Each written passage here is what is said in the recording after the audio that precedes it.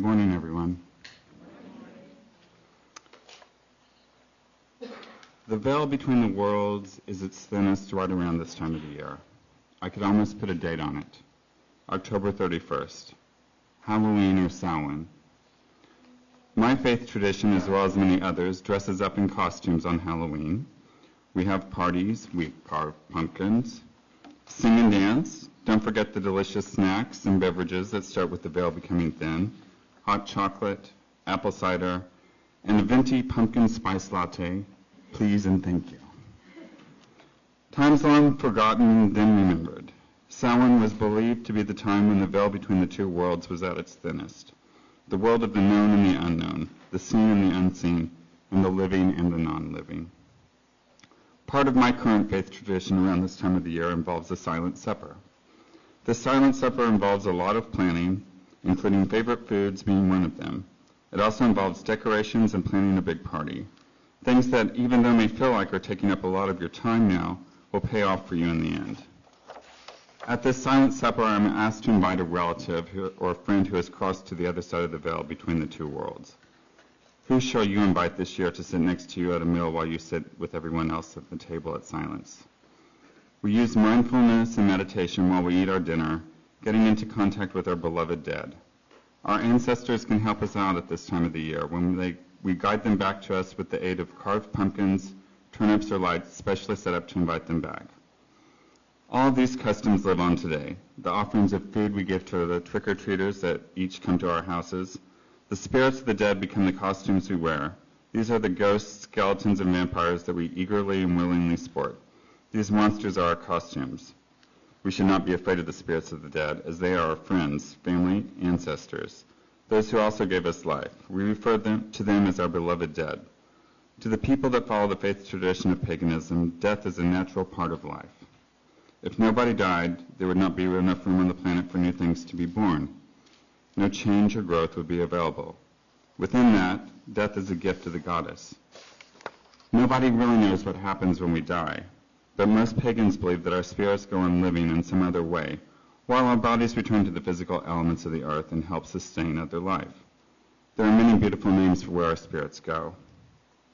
Summerland, where it is always summer and never winter. The land of youth, where spirits grow younger and younger until they are ready to be reborn. Another name is Avalon, or Isle of the Apples, where the dead wander in the orchards of the goddess, whose trees bear fruit and flowers at the same time. However we want to imagine this place, we think of it as peaceful and serene, a place of peace and rest where we can stay until we are ready to be reborn again, perhaps as another person, maybe an animal, or even a tree. In each life we learn lessons, so our spirits are always growing wiser. Samhain is also on New Year's Day. It may seem strange to have a New Year's Eve celebration to be happening in fall when the days are becoming colder and shorter, but death and birth are two sides of the same coin. We think about hope as well as change and what the new year would bring. I would like to challenge you to think of one thing you would like to ask for this Samhain. Altars. We also redecorate our ancestor altars during this holiday. We, being my husband and I, set up a large ancestor altar that we decorate with symbols of the season: gourds, pumpkins, leaves, and pomegranates. Photographs, candles, plus other items that had significance to those in life who we are honoring often adorn the altar as well. I have a pair of earrings that were my grandmother's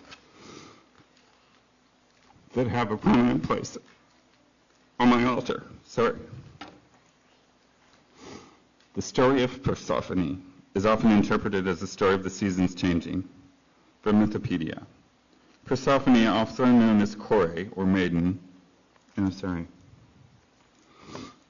was the daughter of Zeus and Demeter. Her mythology tells of how she was abducted by Hades one day while picking flowers. Demeter, distraught, wandered the entire world in search of her daughter. When Demeter at last located Persephone in the underworld, she demanded that her daughter be returned, but Hades had tricked her into eating a pomegranate while she was in the underworld. Thus, although Persephone was allowed to spend part of the year on Olympus with her mother, she was forced to spend the other part of the year in the underworld as Hades' bride. As the wife of Hades, Persephone was the queen of the underworld. She is also associated with spring, girlhood, and marriage. She is often worshipped along with her mother Demeter, for example, in the Eleusinian Mysteries. From California Psychics. What is the thinning veil? Between our world and the spirit world, there is something known as liminal space. The word liminal stems from the Latin limen, meaning threshold. Liminal space denotes a time and space where the physical world and the spirit world. This is what we call the veil. From the end of October through the beginning of November, the days surrounding Halloween and Samhain, that veil is the thinnest, making it the most natural time to connect with spirit. Veils are also thinnest in places where ecosystems and elements, earth, air, fire, and water meet. This includes sites like waterfalls, earth and water, and volcanoes, inner fire and outer earth. There are places in the world where the veil is perpetually thin, making it easier to connect with the spirit world year-round. Generally speaking, the larger the space, the thinner the veil can be, but not always. Larger areas where the veil is lifted or even non-existent are known as vortices. Some of these places may sound familiar. Sedona in Arizona, Ayers Rock in Australia, and Stonehenge in England, just to name a few.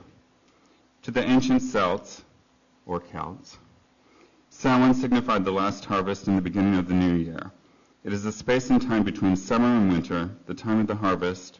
Although we celebrate both Halloween and Samhain in the days between October and November, you may start to feel the veil thinning as early as September.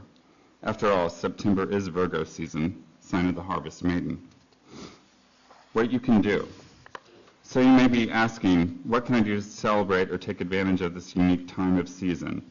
These nights will be best spent with family or friends, or alone with your thoughts as the Hermit card suggests, or others at a trunk or treat party this afternoon. Keeping the flame on in your heart, mind, and soul, and saying your thanks for the ancestors that have helped you to be right where you are today. So put on a costume, carve some pumpkins, sit in silence with your own beloved dead, and don't forget to have a venti pumpkin spice latte. Blessed be.